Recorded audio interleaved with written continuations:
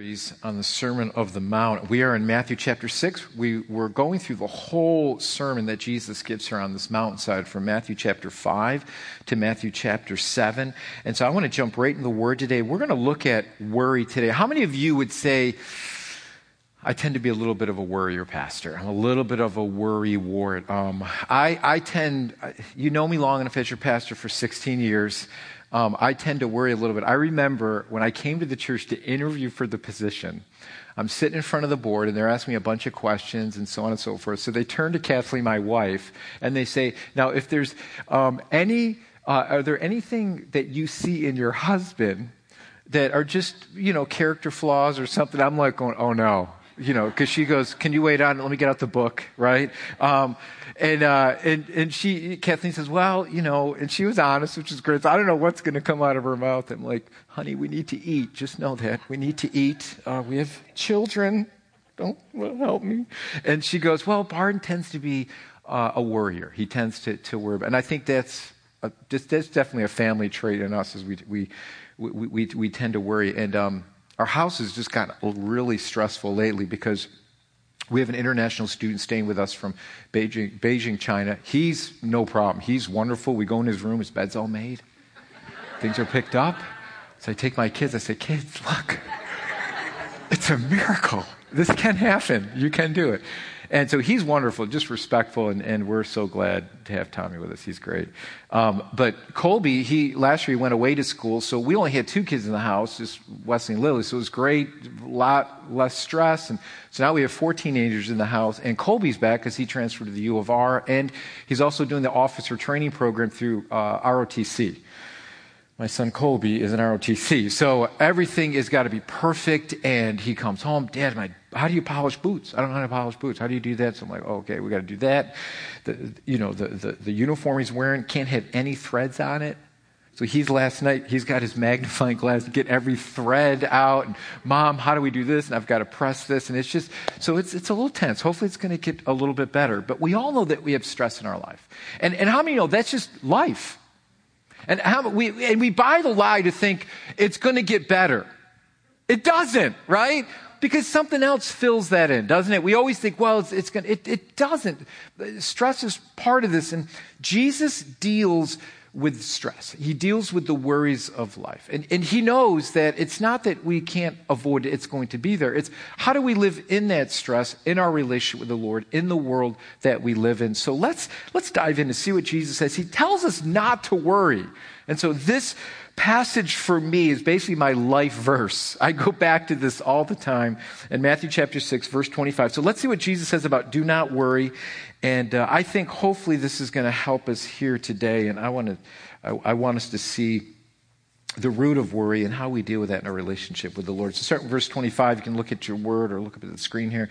Jesus says, therefore I tell you, do not worry about your life, what you will eat or drink, or about your body, or what you will wear. Is not life more important than food, and the body more important than clothes? Look at the birds of the air. They do not sow or reap or store away in barns, and yet your heavenly Father feeds them.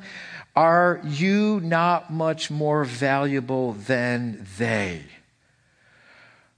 Isn't that good? Why don't we learn this? Why doesn't this get into our brains, right? This is such great words. Look at verse 27. He says, and what great words from Jesus. And who of you by worrying can add a single hour to his life?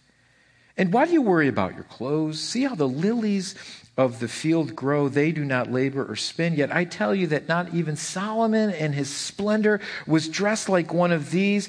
If that is how God clothes the grass of the field, which is here today and tomorrow is thrown into the fire, will not he much more clothe you, O you of little faith? So do not worry, saying, what shall we eat, or what shall we drink, or what shall we wear? For the pagans run after these things, and your heavenly Father knows that you need them.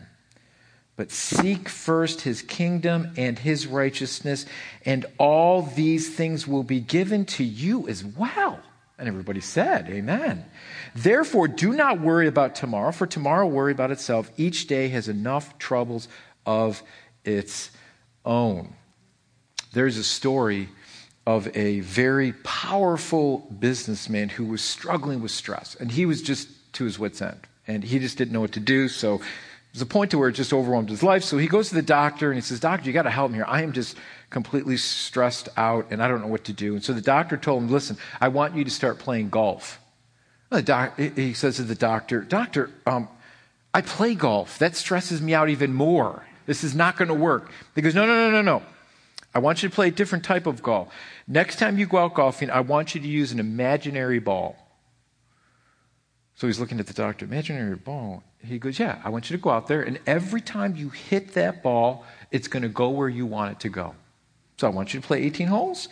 And I said, "I want you to hit that imaginary ball and just pretend that it's going to go exactly where you want it to go every single time." Now, this man says, as much as this sounds like a crazy idea, I'm desperate, so I will try it.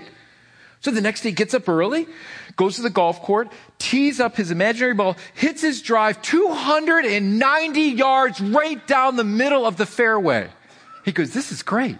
So then he's only about 110 yards away, takes out his pitching wedge, hits it just 20 feet away from the pin, takes out his putter, 2 putts, par. He goes, I like this.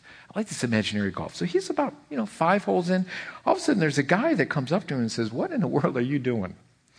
And he says, "Well, you're going to think this is crazy." He tells him the whole story, and he says, "I talked to my doctor, and I'm just playing this imaginary golf." And the guy says, "Man, I've been playing golf for 20 years. Can I play with you? Can I play this imaginary golf?" He says, "Sure, just join with me." So they're playing, they're having a great time, they're laughing, they're having the best round of their life until they get to the 18th hole. They both hit their drives, and then this stressed out, powerful businessman hits his shot into the green. He's got this 9-iron, hits it 130 yards. He's like, "Look, he's hitting the guy. Look, it's rolling. It's rolling towards the pin. It's in the pin. It went in the hole." And the other guy looks at him and says, "Well, you hit my ball." So I think I'm going to take up imaginary golf because I like that. Okay. There's actually a recent article by Time Magazine that stated this. It said that anxiety in America is the main prevailing quality in our society today.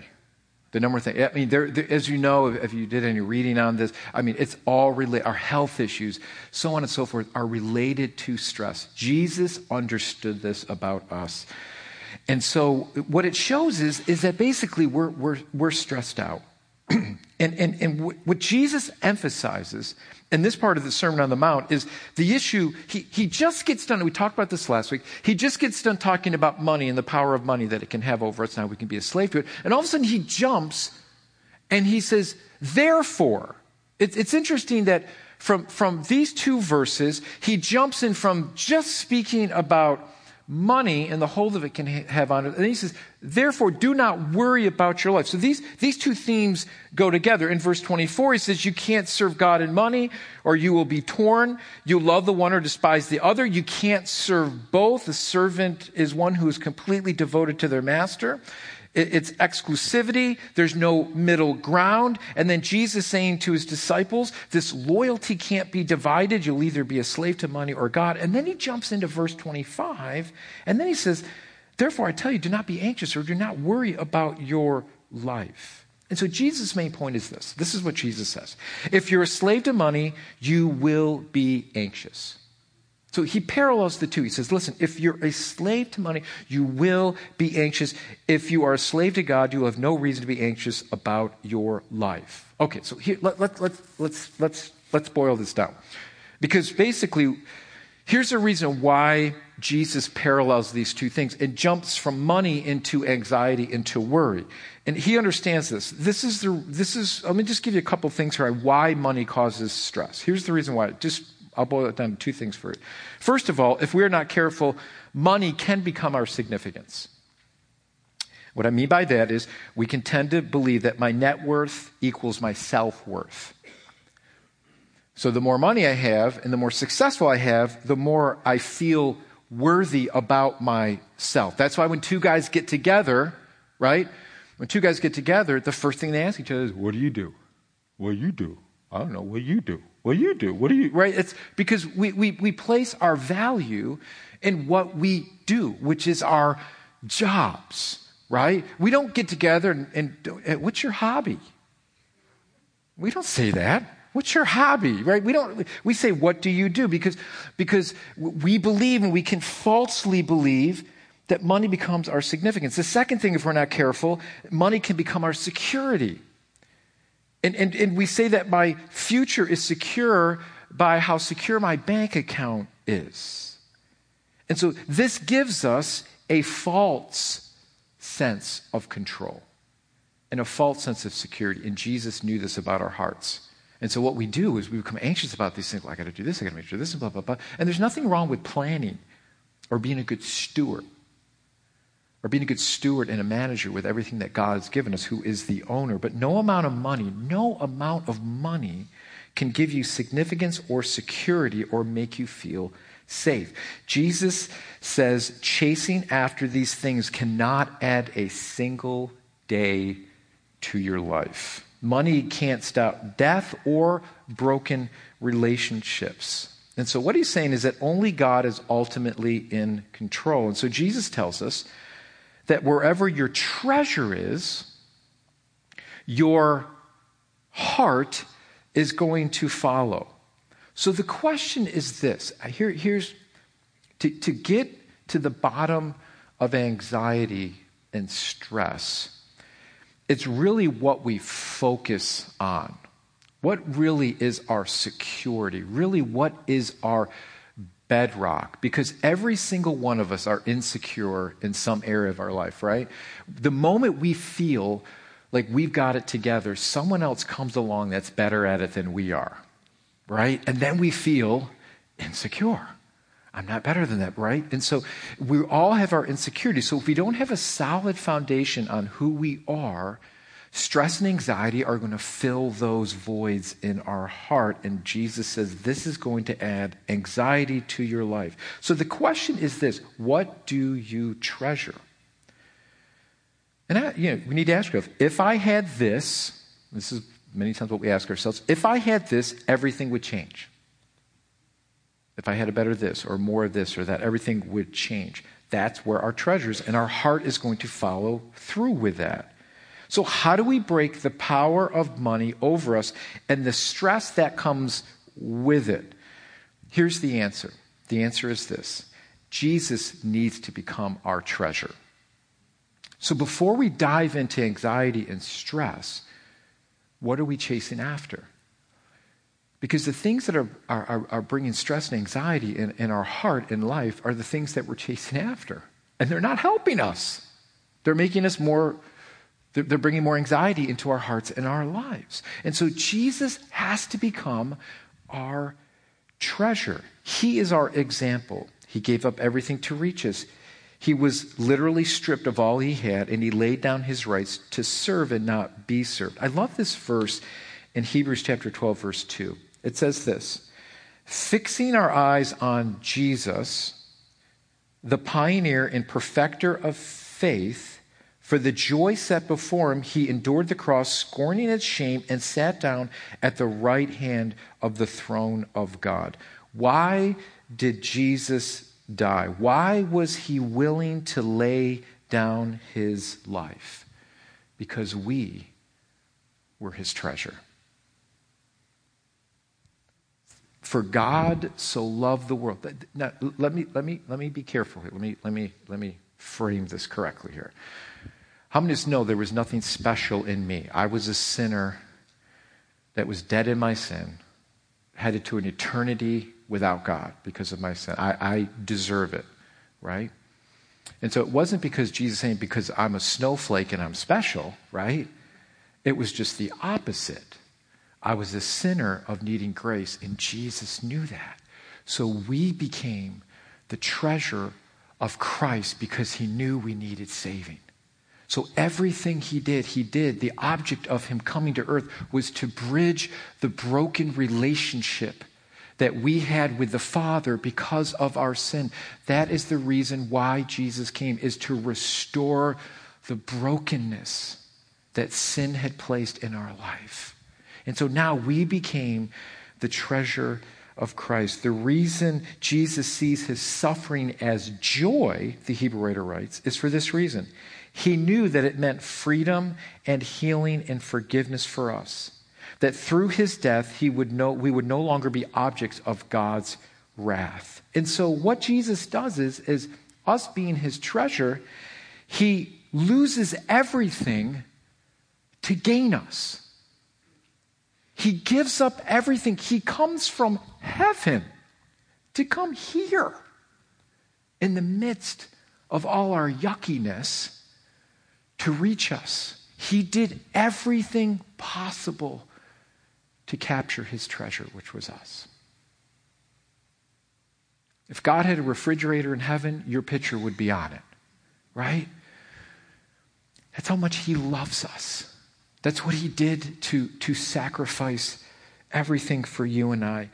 Listen, this is what the Bible describes a believer in Christ. I love this in 1 Peter 2:9.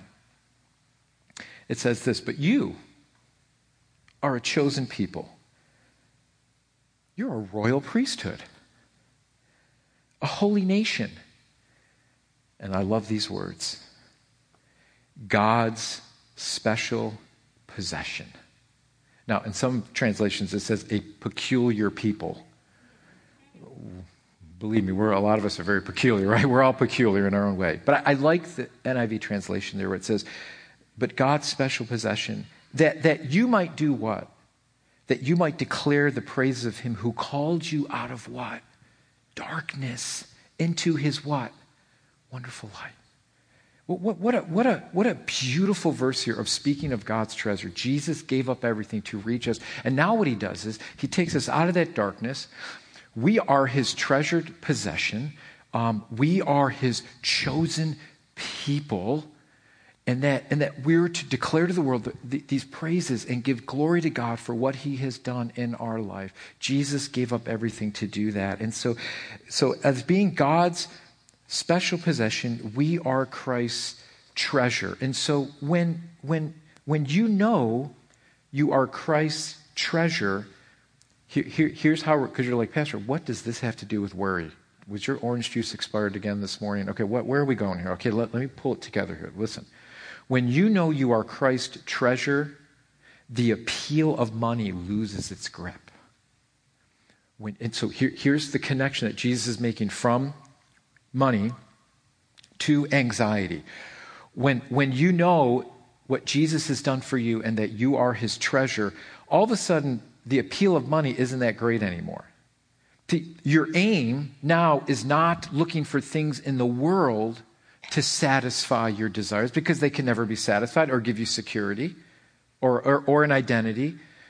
Now your aim is not money, but Christ. The anxiety or the stress to have more and want more and to put trust in things, to have my security and significance in them, now loses its appeal. They're not that great anymore because now I am Christ's treasured possession. That he called me out of darkness and out of my sin and put me in a new relationship with him, that we are now called friends of God. Money can never do that. And so change your focus on what your treasure is. Because if Christ becomes your treasure, money isn't that great anymore. That's not the thing that's going to give me my identity. And so when I seek Christ and him first, Jesus says you'll have your priorities correct. And so when these other things are added unto you, which is great, and we can live in our houses and drive things and enjoy life, but that's not my focus anymore. That's not the reason why I live. Christ is ultimately my treasure.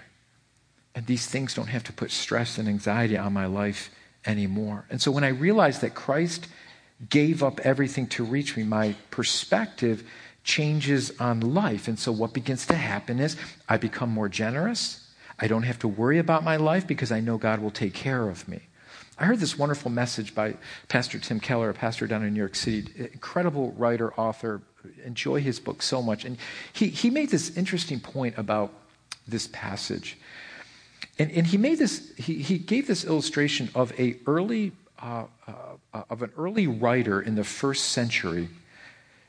His name was Diognetus, and he wrote this letter, and what he was doing was he wrote about the Christian culture, and he observed some very interesting things about Christians in the first century. And this is what he said about Christians in the first century. He said, they will share their table, meaning they're very generous with their money and being hospitable. But he said they will not share their bodies with all. Very interesting. And what he noticed is they were very different from the society with what they lived in. And this is why Diognetus, this is what he noticed in the society. Pagans were very promiscuous with their bodies, but very stingy with their money. And what he noticed was just the opposite with Christians. They were very stingy with their bodies and very promiscuous with their money. There was a difference, and here's the difference that he noticed. They had a different focus. Their treasure wasn't their bodies. They honored Christ with their bodies, and he was their treasure, and they were very generous with what they had to supply the needs with those that were around them that were in need. And this is interesting, because what this person noticed is that they sacrificially gave. They were in complete contrast to the society that was around them. And here's why Diognetus understood and saw something different. He saw that they had their focus on something different than what the world did. And what their focus was in that early church was that Jesus was their treasure. And here's what I want you to understand. When you have a relationship with Christ and he now becomes your treasure, I understand that Jesus treasured me sacrificially. He gave up everything to win me over. He gave up everything that I could know him, that I could understand why God came. He gave up everything to reach me. You see, the question we have to ask ourselves is, if I truly know Christ and he's my treasure, then money is not going to be that thing that's going to be placed way up here. In fact, I want to use that to honor God and to give and to be generous. That's when I know that my treasure has shifted from the things of this world to a relationship with Jesus Christ. And Jesus wants us to live that out in the world. Okay, so what does this have to do with worry? Well, here's what it has to do with worry. When Jesus is my treasure, my heart is focused on the right things now.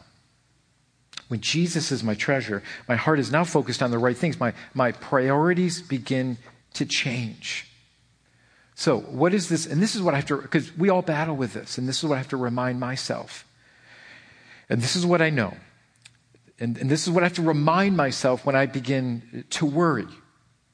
And we have to remind ourselves over and over and over this. When we begin to worry and when we begin to fret about the things in the world and how God are you going to do this, God? How are you going to meet this need? And we all have those struggles. We have to remind ourselves that he will take care of me. That God will take care of me. To be anxious for nothing, but in everything with prayer and petition.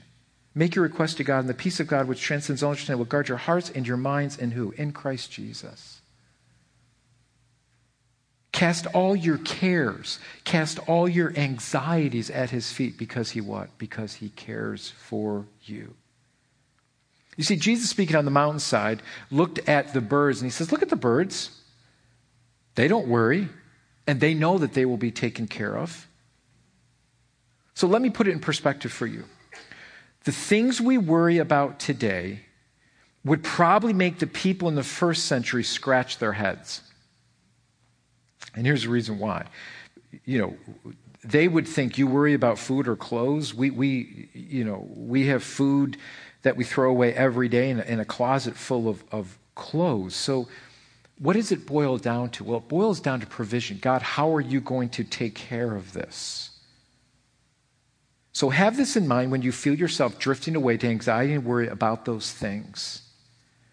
Remember God's faithfulness in the past, and this will cause you to focus on his goodness in the future.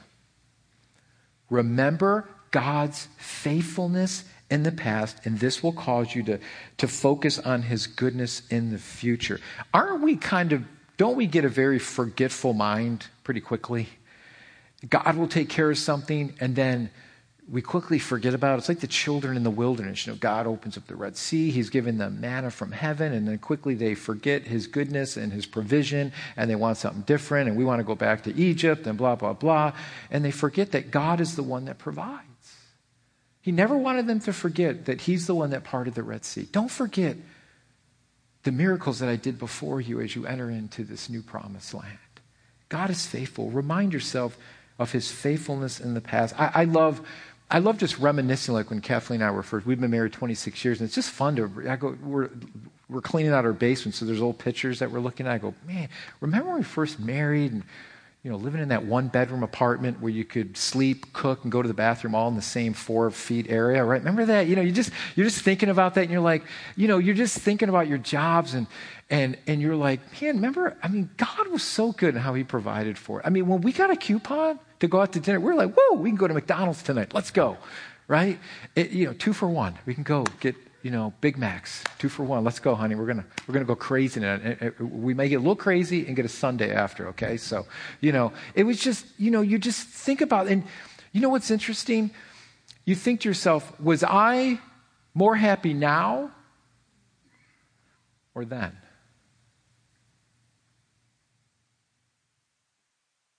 And I guarantee if you were to ask yourself, I guarantee there's not any more joy now with more stuff than what you thought about when you first started your lives together. Isn't that true? It's very true. So Jesus says, listen, don't worry about these things. It all boils down to provision. So have this in mind. Just remember God's faithfulness. You see, here's the problem with anxiety. Anxiety takes a hold of a crisis before it happens. So when you become worried about something, we all do it. We worry about things, and then, most of the time it never comes true, and we spend all this time worrying about it. And Jesus says, you can't even add a single hour. You can't add any more time to your day. Why are you worrying about these things? Because what happens is when anxiety takes hold of our heart, it takes hold of that crisis before it happens, and it paralyzes us. And worry says this: what if? What if this happens? What if this goes wrong? And what Jesus says is, don't be anxious over the what ifs. The root of this is control. You are not in control as much as you think you are. And so give control to the Lord, just like the birds of the air. Now, this doesn't mean that we don't plan or work hard, but we give our plans to God. And if things change, I don't have to be bent out of shape, because I know that ultimately God is in control of my life. And I don't have to worry about it. And so Jesus gives some incredible words for worry-laden hearts. He says, but seek ye first his kingdom and his righteousness, and then all these things will be added unto you. What a great, Matthew 6:33, what a great verse to memorize. I remember when I was in high school and Kathleen and I were dating before she broke up with me, and then I got back at her a couple years later by marrying her. But anyway, so a whole other story. We did a Bible. How many remember the Navigators? The Navigators created these great Bible studies, and what they had, if you guys remember the Navigators, on the little booklets they would give you, they would have all these memorization things, and they were perforated things. You have to rip them out. You guys remember that? Okay, that's good. I'm the only one that remembers it. But anyways, good. Thank you for relating with me to this morning. But you'd rip out these little things, and they had these little memory verses, and one of them was Matthew 6:33. And I can remember with Kathleen, when we were dating, I think she was 15, I was 16 or 17. I remember memorizing that verse with Kathleen when we were dating. Aww, right? I remember that verse really, that was one of my first formulative verses that I memorized, as an early disciple Christian for Jesus. And so basically, what does this verse mean? Well, this verse basically means it's just saying, hey, If Jesus is your treasured possession, he will be first in your life. Right? Here's the thing. How do I practically make Jesus my treasured possession? How do I do that? How do I practically make Jesus my treasured possession? Now, if you're in a married relationship, we're supposed to put our spouse first. And so how do we practically do that? Well, you do that by serving them, by taking our needs and putting those things aside and saying, we need to serve each other. How do I practically do that? Because if we were Jesus's treasure, what he did was he laid aside everything to reach us.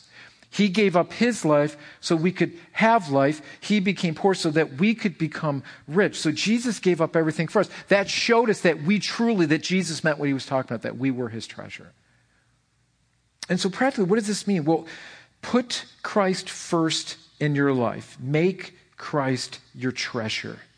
And the way you can do this is just three. Let me just give you three simple things as we just kind of wrap this up. Be first with your giving. Give first to the Lord. The Bible tells us that to set aside what you're going to give to the Lord in your heart. Last week we talked more about that. Get the message from last week or listen to it online because we really dove into that topic. But be first. Say, God, you're the manager or you're the owner. I'm the manager and you give me. Let me first give to you because you're my treasure. You're the prize, Jesus. And so I want to first give to you in the first of my giving. Give him the first of your day. Give him the first of your day. When you wake up, say, Jesus, it's a new day. I give you my heart. I'm going to pray. I'm going to open up your word. I want to give you the first of my day. You're my treasure. You're my treasure. So I'm going to give you the first of my day. Give him the first of your week.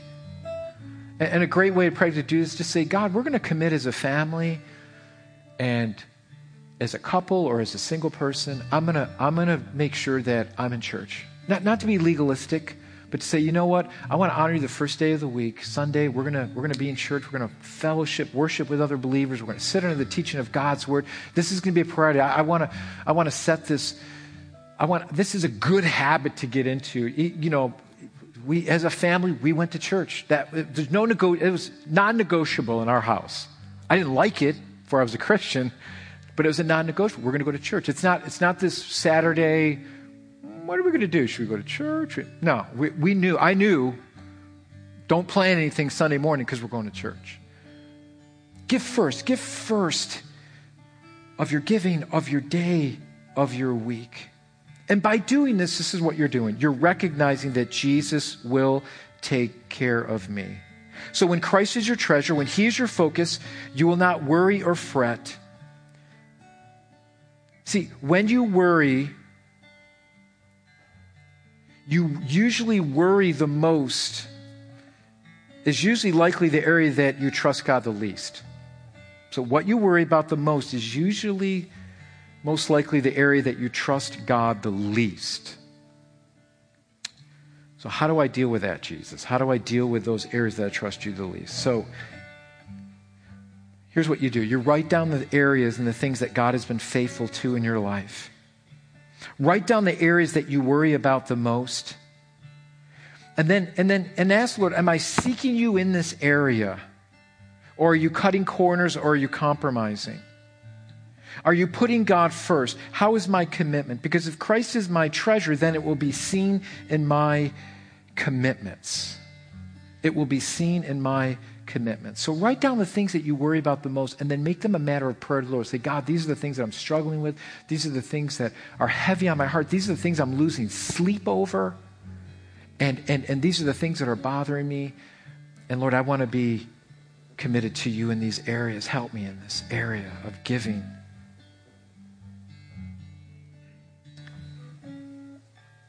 What area are you worried about? What area in your life is keeping you up at night? See, here's the thing.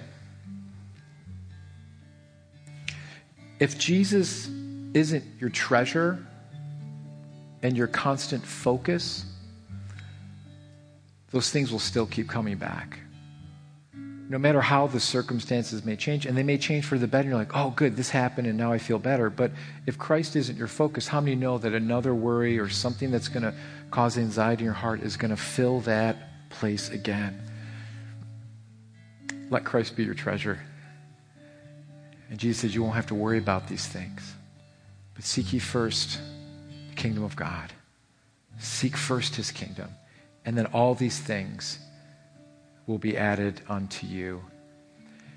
And what I love about this, when you see God working in those situations, what you end up doing is giving all the glory to him, saying, man, look how God worked here. Look how God worked there. Look how God provided for me there. God, you're so good. And the peace of Christ comes into your life because he's in control. That's why he says, don't worry. Listen, Jesus has got it all under control. If you see somebody with a bumper sticker that says, God is my co-pilot, you run them down, you tell them to take the sticker off and say, no, God is the pilot. You've got to take control of the plane. Let Christ take control of your life.